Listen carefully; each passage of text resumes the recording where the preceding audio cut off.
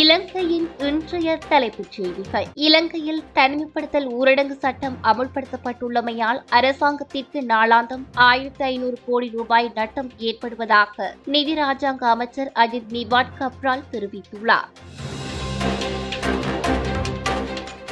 September 2வது வாரத்தில் இருந்து 18-30 வயதுக்குட்பட்ட இளைஞர்களுக்கு கொரோனா தடுப்பூசி வழங்க திட்டமிடப்பட்டுள்ளதாக அரசாங்கம் தெரிவித்துள்ளது. சில அரசு மற்றும் தனியார் துறையினர் தமக்கான அனுமதியை முறைகேடாக பயன்படுத்தப்படுகின்றமை தெரிய வந்துள்ளது. எனவே இதுகுறித்து அரசு மற்றும் தனியார் நிறுவன பிரதானிகள் அவதானம் செலுத்த வேண்டும் என்று இலங்கை பொது சுகாதார பரிசோதகர்கள் சங்கத்தின் தலைவர் உபுல் ரோஹன தெரிவித்துள்ளார். கொரோனா தொற்றாளர்களின் எண்ணிக்கை குறைவடையவில்லை என்று யாரும் சங்கடப்பட தேவையில்லை. நாட்டை முடக்கியதன் பிரதிபலனை கண்டுகொள்வதற்கு குறைந்தபட்சம் 2 வாரங்களாவது செல்லும் என்று ராகம வைத்திய பீடத்தின் சிரேஷ்ட பேராசிரியர் அர்ஜுன் சில்வா தெரிவித்துள்ளார். பாராளுமன்ற உறுப்பினர்கள், பிரதேச சபை உறுப்பினர்கள் அனைவரும் தங்களது 1 மாத சம்பளத்தை அரசாங்கத்திற்கு வழங்க வேண்டும் என்று முத்துட்டுவ ஆனந்த தேரர் கோரிக்கை விடுத்துள்ளார். நாடு தொடர்ந்து முடக்கப்பட்டால் தியாகங்களுக்கு தயாராக வேண்டும் என்று ஜனாதிபதி கோட்டாபய ராஜபக்ஷ நாட்டு மக்களுக்கு மறைமுகமாக எச்சரித்துள்ளார் என்று ஐக்கிய மக்கள் சக்தியின் தேசிய அமைப்பாளர் பாராளுமன்ற உறுப்பினர் திசா அத்தநாயக்க தெரிவித்துள்ளார். கொரோனா தொற்றினால் மரணிப்போரின் உடல்களை அடக்கம் செய்யும் ஓட்டமாவடி மஜ்மா நகர் மையவாடியில் அடையாளப்படுத்தப்பட்ட காணியில் இன்னும் 1000 உடல்கள் தான் அடக்கம் செய்ய முடியும் என்று ஓட்டமாவடி பிரதேச சபை தவிசாளர் AM நௌபத் தெரிவித்துள்ளார்.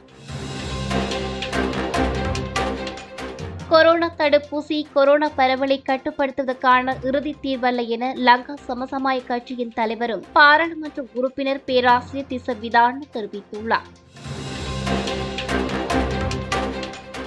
நாட்டில் மேலும் 4353 பேருக்கு கொரோனா வைரஸ் தொற்று உறுதிப்படுத்தப்பட்டுள்ளதாக ராணுவ தளபதி ஜெனரல் ஷவேந்திர சில்வா தெரிவித்துள்ளார்.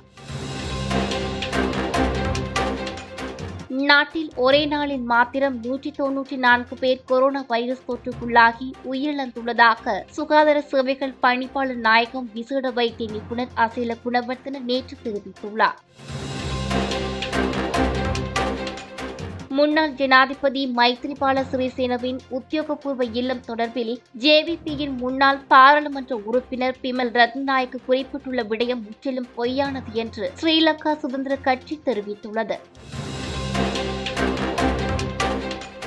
இந்தியா தனது மருந்து உற்பத்தி ஆலைகளை இலங்கையில் அமைப்பது குறித்து விசேட கவனம் செலுத்தியுள்ளது.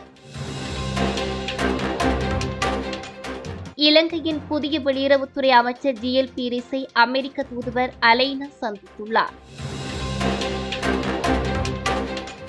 கல்முனை போலீஸ் நிலையத்தில் கடமையாற்றும் போலீசார் உட்பட அங்கு பல்வேறு தேவைகளின் நிமித்தம் வருகை தந்திருந்த பொதுமக்கள் உட்பட 100 பேருக்கு மேற்கொண்ட ஆன்டிஜென் பரிசோதனையில் 3 கொரோனா தொற்று உறுதி. ஊரடங்கு காலத்தில் நுவரெலியா பொரகஸ் பகுதியில் வீடொன்றில் சட்டவிரோதமான முறையில் மதுபான விற்பனையில் ஈடுபட்ட ஒருவர் விசேட அதிரடிப்படையினரால் கைது.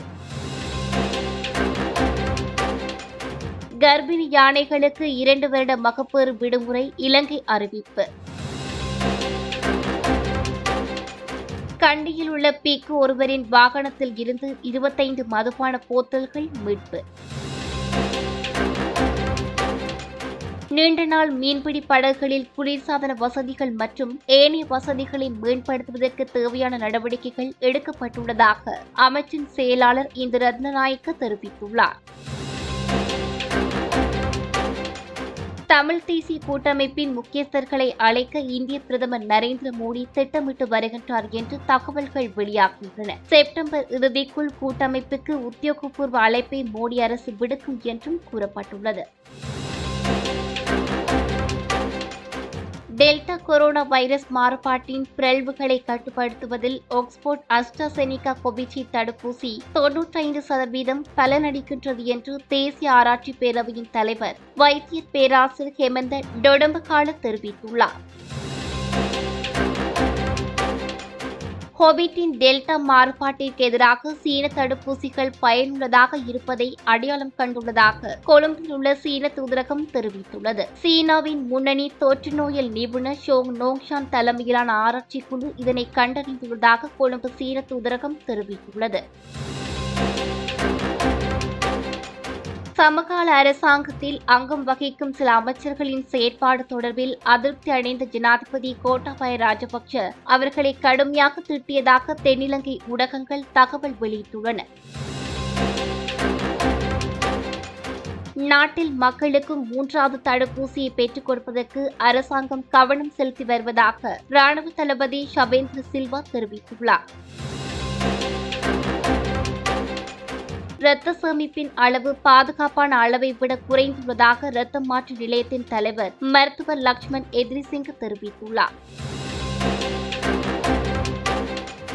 இந்தியாவின் அதானி குழுமத்தினால் கொழும்பு துறைமுகத்தின் மேற்கு முனைய நிர்மாண பணிகள் எதிர்வரும் டிசம்பர் மாதத்தில் ஆரம்பிப்பதற்கு தயாராகி வருவதாக த ஹிந்து நாளிதழ் செய்தி வெளியிட்டுள்ளது.